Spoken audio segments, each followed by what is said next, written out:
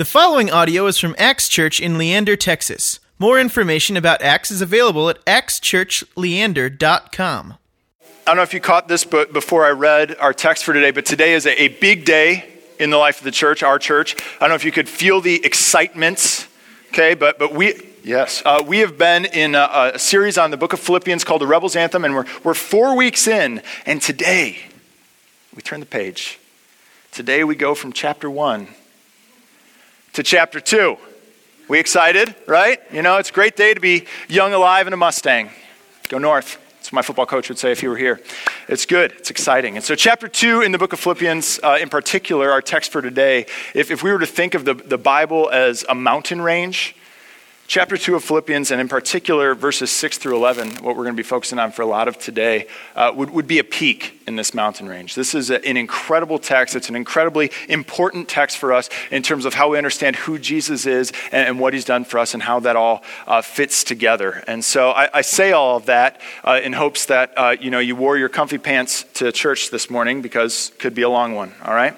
And I've named this message The Rebel, and I don't know if you've caught this, but because our series is called A Rebel's Anthem, my goal has been to title each of the messages after a song that has the word rebel in it.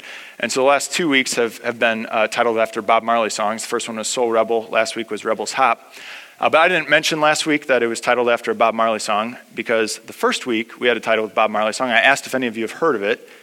We got nothing but blank stares, right? And so the next morning, or the next day, actually, we had our staff meeting, and we debrief worship, and we go over, all right, well, what do we need to improve on? What do we need to work on? And we got to the message, and Sandy says to me, she goes, so that Bob Marley thing really flopped, huh?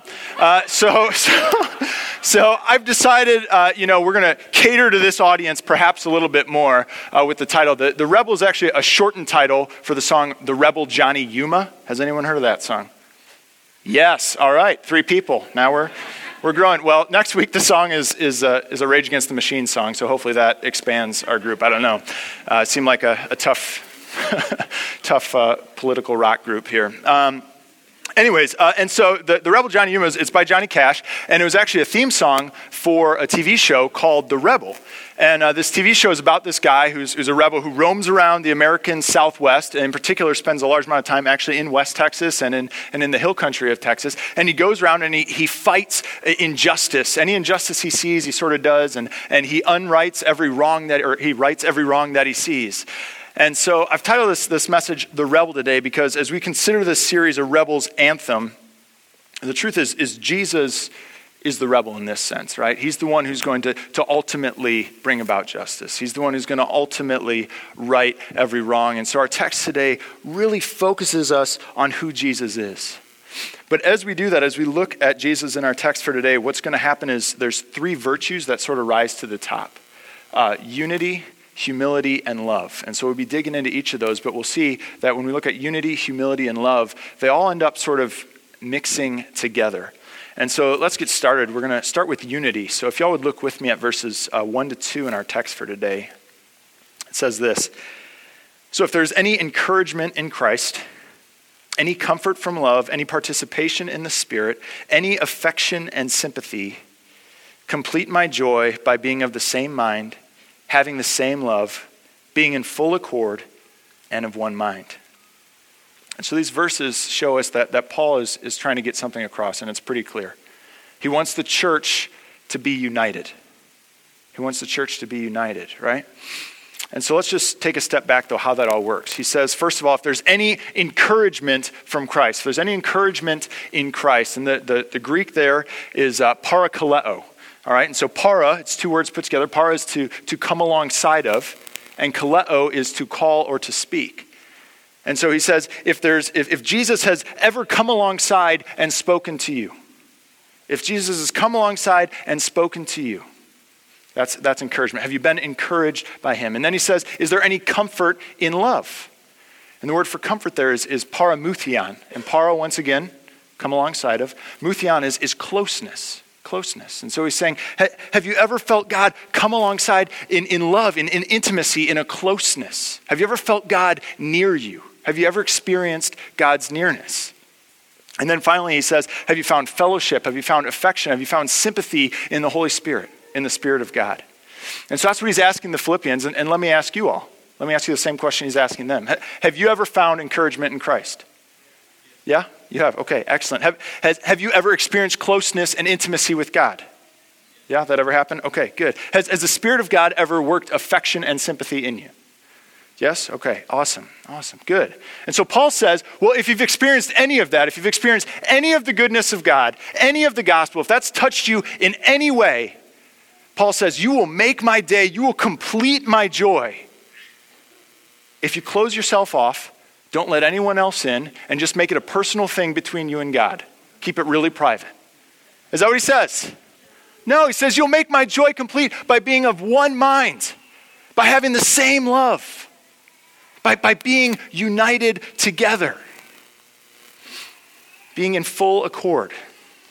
You see, if you've personally experienced any of the goodness of God, the proper response to that is to be united with your brothers and sisters in the church. If you've experienced any of the goodness of God, the proper response is to be united with your brothers and sisters in Christ. He says, have the same mind, and the word for mind there is phronesis, and it's not just about intellectual assent, it's about a mindset.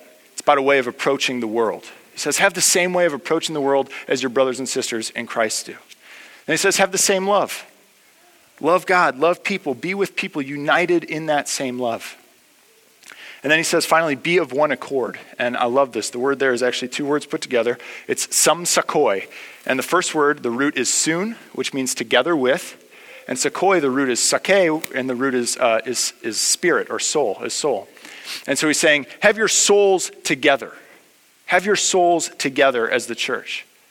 And so what's the text saying here? It's saying, if you've ever experienced the goodness of God, if the gospel has touched you in any way, do everything you can then to be united to your brothers and sisters in Christ. Be united in your mindset. Be united in your love. And finally, be united in your souls. Have your souls mixed together. And I didn't go through all the Greek there to just flex some knowledge or to prove that my undergrad degree wasn't completely useless. I did it because I want you to see how insistent Paul is that the church is united. The tremendous amount of weight he places on the church being united. And why does he do that? He does that because I think he knows that arguably the hardest thing for the church to do is be united. It's probably the hardest thing for the church to do. I mean, think about it just on a global scale. How many denominations are there? Thousands, literally thousands, probably hundreds of thousands of denominations across the globe. Now, there's not a lot we can do about that here in this gym. So let's just think about it like this. How hard is it for even just one congregation to stay united? It's hard. And some of you have even experienced that firsthand, how hard it is for a congregation to stay united. Now, fortunately for us, we're at a stage in our church's life where I think we're all just so excited that we're alive and like not falling apart. Unity, I think, is coming relatively naturally. I hope I'm not alone in feeling that, but I think that's a wonderful thing, and I think we are a very united church. But my question I want us to wrestle with early on here is how do we stay united? How do we keep that unity up? Because what happens to churches over the years, all the time this happens, is that instead of everyone being in mission together, having the same mind, having the same love, having their souls intermingled, instead over time, if you're lucky, what happens, if you're lucky, you get 20% of the people who do 100% of the work of the church.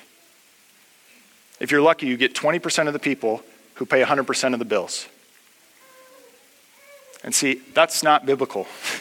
That's not what we're called to do. Scripture says, listen, if you've tasted of the gospel at all, it's 100% of the people doing 100% of the work. That's how it works.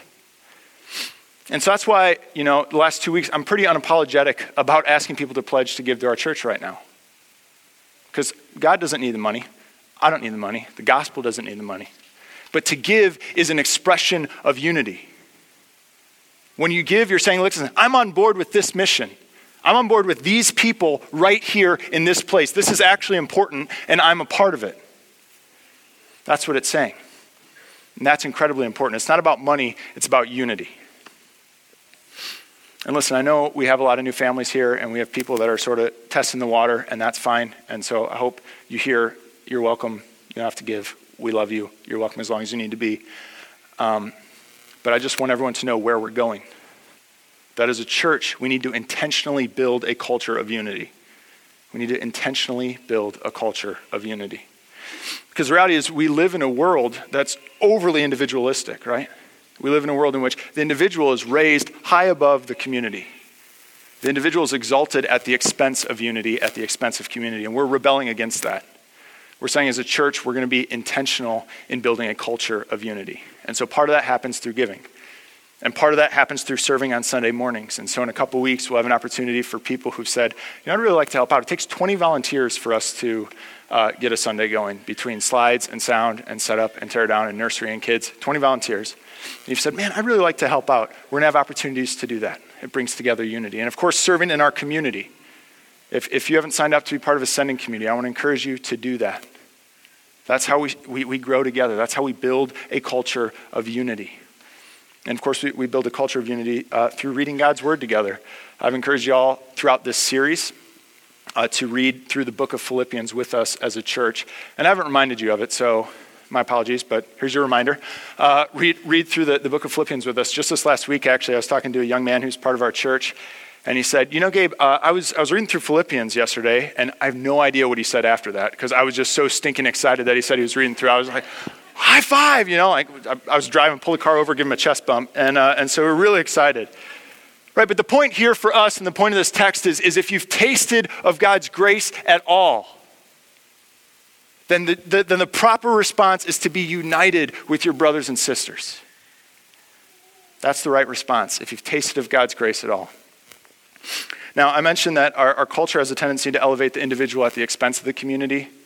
Religious communities, churches, have the other side of that coin that they fall into, and they'll elevate the community at the expense of the individual. And that's not right either. And so it's very important that as we pursue unity as a church, we keep verses 3 and 4 in mind. If y'all would look with me at verses 3 and 4. It says, "Do nothing from selfish ambition or conceit, but in humility count others more significant than yourselves. Let each of you look not only to his own interests, but also to the interests of others." And so Paul says that the way towards healthy unity is healthy humility. Humility leads to unity, and of course the converse is true, right? A lack of humility will absolutely destroy unity, right? That's what this text is saying. Don't just look out for yourself, but look out for the interests of others. A lack of humility destroys unity. And we see this all around us, right? Just this last week after the NFC Championship game, did y'all see Richard Sherman? His interview, right? So he's the cornerback for the Seattle Seahawks, and they interviewed him, and he just went off. Super arrogant, talked about how he was the best cornerback in the league, talked about how great he was, insulted his opponent. Now, Seattle fans are still going to be Seattle fans, but those of us that are sitting on the middle, do you think we want to rally around Richard Sherman? Think we really want to support someone like that? I don't think so. There's a meme, internet meme, that was one of my favorites. Matt, if you'd pull it up. Where this is him, and it says, if you can read it, says, "I just made you a Broncos fan." And that's what happens. And I know we apologize, and we all make mistakes. I'm not picking on him because the reality is it's not just professional sports, but we see this in our own lives, right? Right? What causes division amongst you and your coworkers? Is it not when someone props himself up at the expense of everyone else? Is it not when someone elevates their own status and looks down on everybody else? Doesn't that cause division? Or what causes division in your family? Is it not a lack of humility? Is it not saying, I'm right, you're wrong? It's not saying, I want to do what I want to do, not what you want to do, because I'm more important. Isn't it a lack of humility that causes division in our families too? This happened to Melissa and I this last week. Wednesday, we both got this just gnarly stomach bug. I'll spare you the details. And we, so we had nothing else to do, so we're like, well, let's rent a movie from Redbox. And so she wanted to watch Great Gatsby, and I wanted to watch World War Z. Guess what movie we watched? Great Gatsby, right? We watched Great Gatsby, but not without me raising a big stink about how we don't do what I want, and how I don't have time for me, and blah, blah, blah, blah, blah. Now, I know a story about a petty argument like that is really hard for a lot of you to relate to because they never happen. But is that not true? That a lack of humility creates or destroys unity. A lack of humility destroys unity. And so Paul says to us, he says, do nothing from selfish ambition or conceit, but in humility count others more significant than yourself. And if you're like me, man, you read that text and you think like that's a tall order. How could I ever become that humble? Unfortunately, our text actually tells us how to do that. Look with me at the next verse. Verse 5. It says this, have this mind among yourselves, which is yours in Christ Jesus. So what's it saying there? How do you gain that level of humility? How do you gain this incredible depth of humility? You get the mind of Christ. You get the mindset of Christ. You say, well, how does that work? How on earth do I get the mindset of Christ? And then how does that even bring about humility? How does that all work? Well, look with me at verses 6 through 8. Who, though he was in the form of God, did not count equality with God a thing to be grasped, but emptied himself by taking the form of a servant. Being born in the likeness of men and being found in human form, he humbled himself by becoming obedient to the point of death, even death on a cross. And now, this set of verses in the original Greek, and perhaps in some of your Bibles, it wasn't in mine, which is why I'm saying this, is actually structured poetically. And most scholars agree that this section of verses is actually not original to Paul, but he's referencing an ancient hymn of the church, an ancient song of the church that taught the people who Jesus was, how he worked, how all that came together. And so it's through this song that we see who Jesus is, and it's to give us proper cause and to give the Philippian church proper cause for humility. And so let's break it down. So the song starts off by saying, Jesus, even though he was in the form of God, did not count equality with God something to be grasped. So it says Jesus was in the form of God. And that's a troubling translation for us, because the word form, when we think of it in English, we think of like outside appearances, right? Form is something that looks like something. But really the Greek word there is the word morphe. It's a fun word. And it really means like the nature of something, the substance of something, the essence of something, the thing that makes a thing what it is, the qualities that make something what it is. And so what Paul's saying here is really the strongest possible statement that anyone could say about Jesus being God. Because what he's saying is that those same qualities, that same essence, the same substance that makes God God, his godness, Jesus has all of that. Everything that God has, Jesus has. All the characteristics, the same nature, he has the same ones as God. Now, what's even more incredible in this song is that it goes on to say that even though Jesus was God, he didn't consider that something to be grasped, something to be held on to, something to be clung to, lorded over people. Instead, he chose to empty himself. Even though he had all power, all authority, he can do whatever he wants. He chose to empty himself. And he became human. And not just any human, but a servant. And then in verse 8, not only a servant, but he emptied himself so much that even though he was God, he died. And he didn't just die, but he died on a cross. Now this is huge, right? Like this is humbling. See, when Paul's writing this letter, anyone who reads this at that time knows that anyone who dies on a cross, that's the lowest of the low. The worst kind of people were crucified. The worst. See, and it didn't matter what culture you grew up in that time. If you were raised in a Jewish home, you would have known Deuteronomy 21:22 that says, anyone who hangs on a tree is cursed. Or if you grew up in a Roman home, a pagan home, you weren't even allowed to say the word cross. It was such an offensive word, you weren't even allowed to say that word. It would have been beeped on television, right? Paul would have been censored. Cross, beep, right? Wouldn't have been allowed. Listen to what Cicero says around 80 BC. This is about 100 years before Jesus is crucified.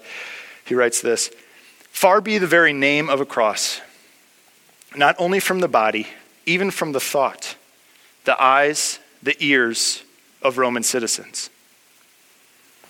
So here's Cicero, a Roman citizen, saying, don't even think about the word cross. That's how offensive it is.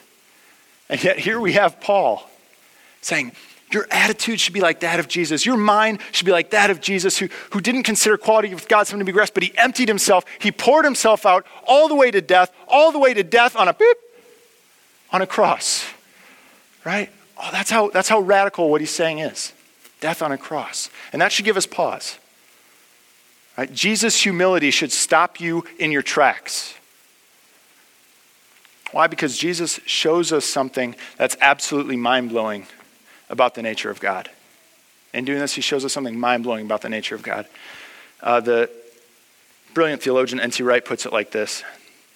He says, the point of this text is that Jesus was indeed already equal with God, but the decision to become human and to go all the way along the road of obedience to the divine plan of salvation, yes, all the way to the cross, this decision was not a decision to stop being divine.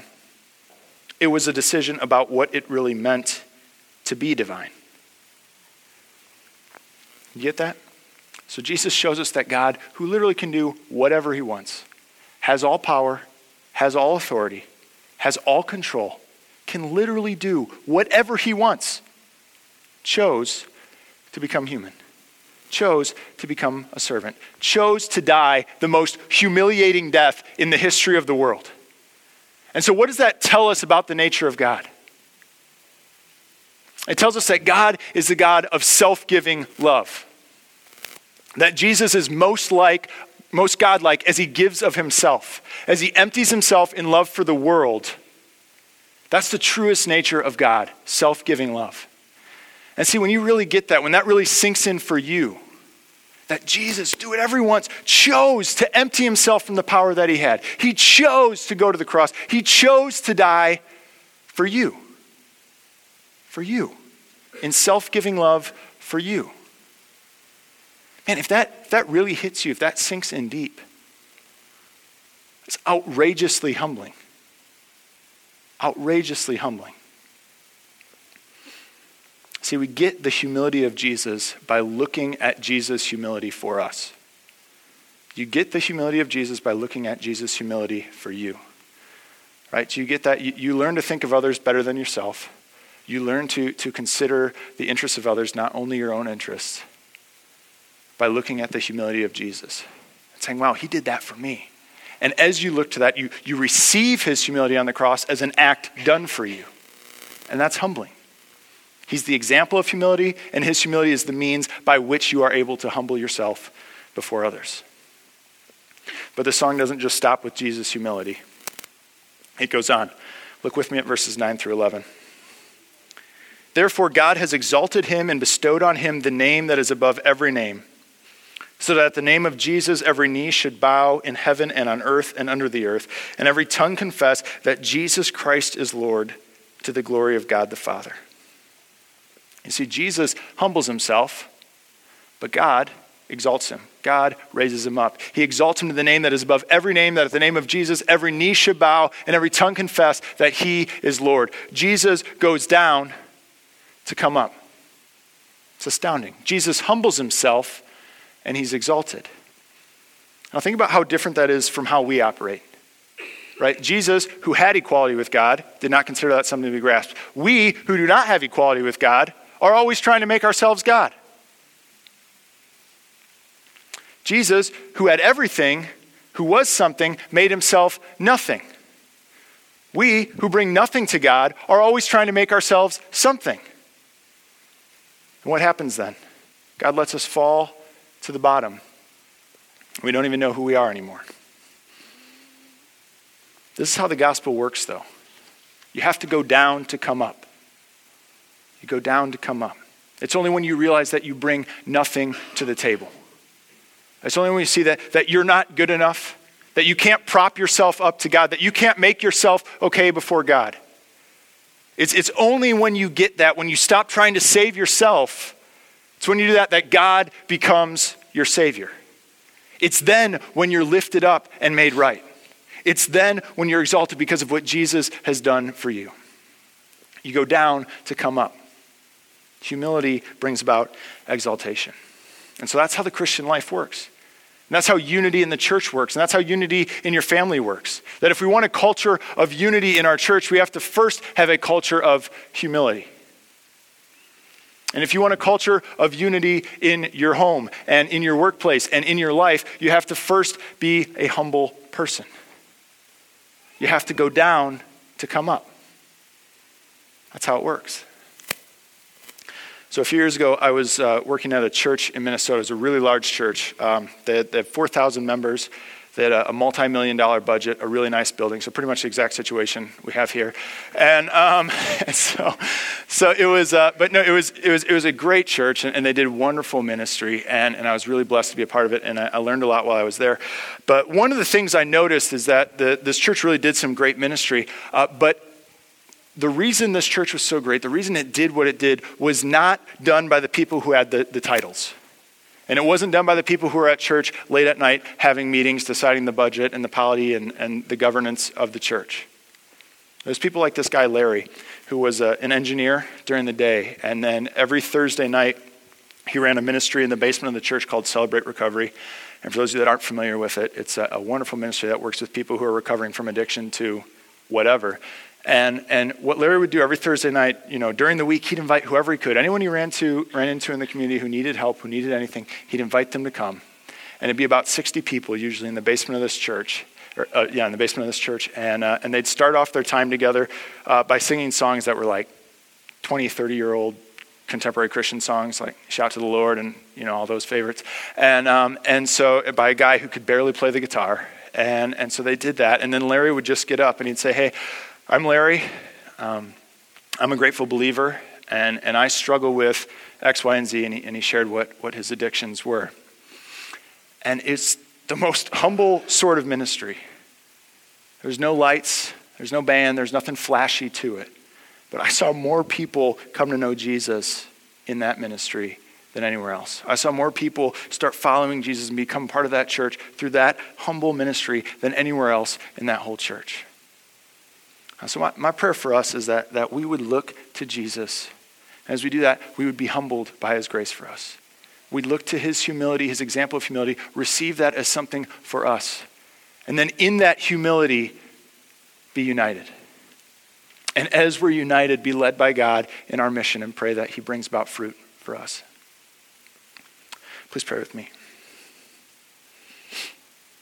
Lord God, teach us to go down to come up. Teach us to humble ourselves before you. To know that when we come to you, we don't bring anything. But because of Jesus, you bring everything. You bring your grace, your forgiveness, your life, and you give it to us. We don't deserve it. Help us to humbly receive that. And in that humility, Lord, unite us as a church. Continue to help us build a culture of unity so that more and more people may know you and the love you have for them. We pray all this in Jesus' name. Amen. Thank you for listening to this podcast from Axe Church in Leander, Texas. Feel free to share this message with others and stay connected with us at axchurchleander.com.